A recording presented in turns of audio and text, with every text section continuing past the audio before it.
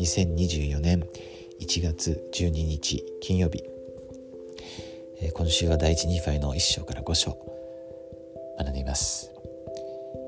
テキストから引用します。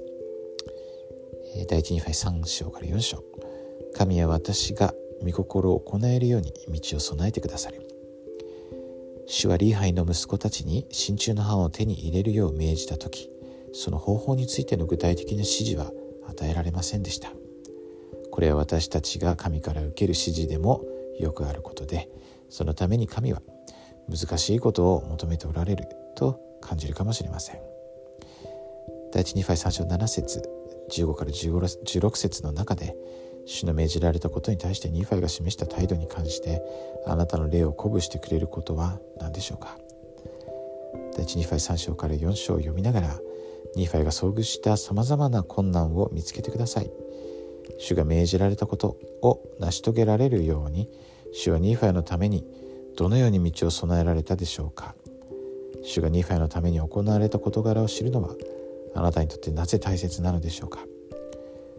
神の戒めを守れるように神は私たちを備えてくださっており、その力強い方法の一つはイエス・キリストを救い主として使わすことでした。ダリン・H・オークス館長のメッセージ、救い主は私たちのために何をしてくださったのでしょうかを読むと良いでしょう。イエス・キリストはどのように私たち一人一人のために道を備えてくださったでしょうか。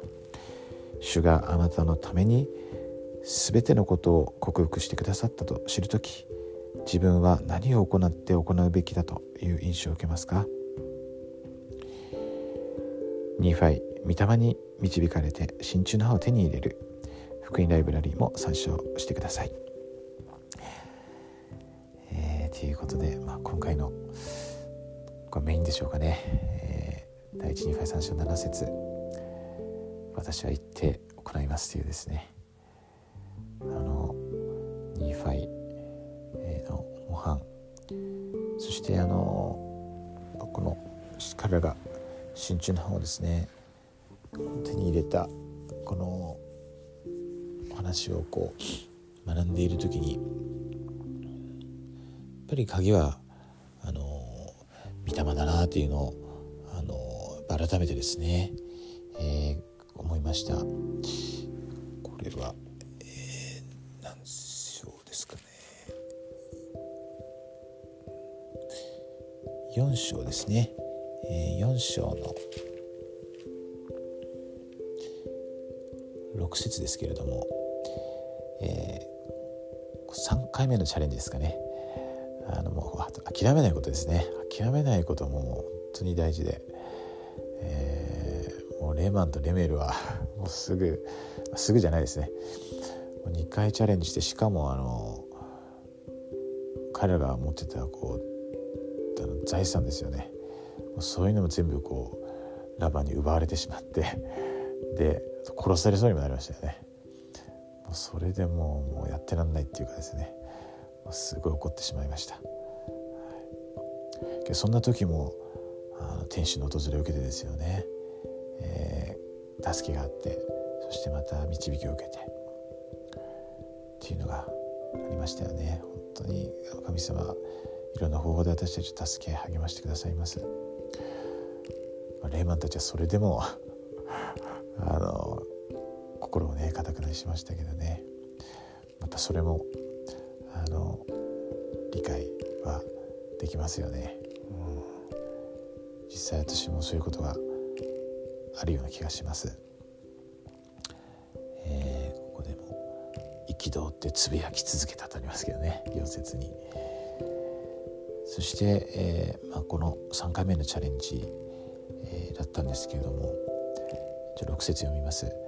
私は前もって自分のなすべきことを知らないまま御霊に導かれていった。最初はレーマンが言ってダメで、次はみんなで行って金とか銀とかですね、そういう高価なもの、全部持って行ってそれと交換しようとしたけどダメで、でしかもまた殺されそうになりましたよね、今度はですね。ですけどここ3回目行ったんですけど、ニーファイ今度一人で行きましたよね。ただもう彼にはプランがなかったんですよね。もうそれでもやはりその御霊が彼に会って、そして御霊に導かれて、そして、最終的に真鍮盤をですね手に入れたわけですね。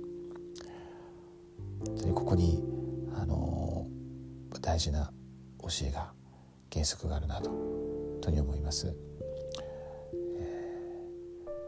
これはニーファイだけじゃなくて本当に私たち同じだということですよね。そこの原則はですよね。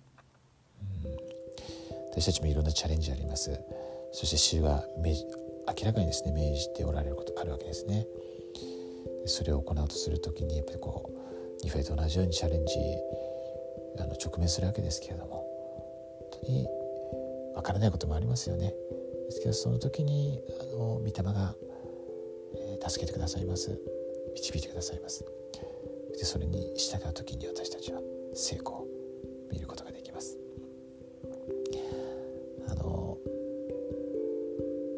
この2024年も私たちはいろんなもうすでにですね北陸の方で、大変なことが起こりました。そして今も、チャレンジが続いてますね。そして本当にいろんなところでですねでそれぞれチャレンジがあります。私たちはそういう中でも完全な希望の輝きを持つことができますね。本当にそれはイエス・キリスト様です。主は私たちを贖ってくださいました。すべてのチャレンジを受けられました。そしてそれを乗り越えられました。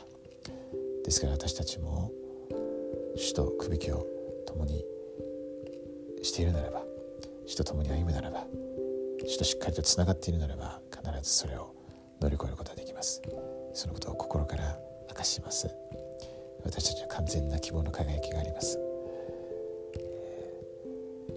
失敗するかもしれませんね。ですけれども必ずそれ失敗じゃないですね、乗り越えることができるからです。そのことを心からイエス・キリスト様の皆によって明かします。アーメン。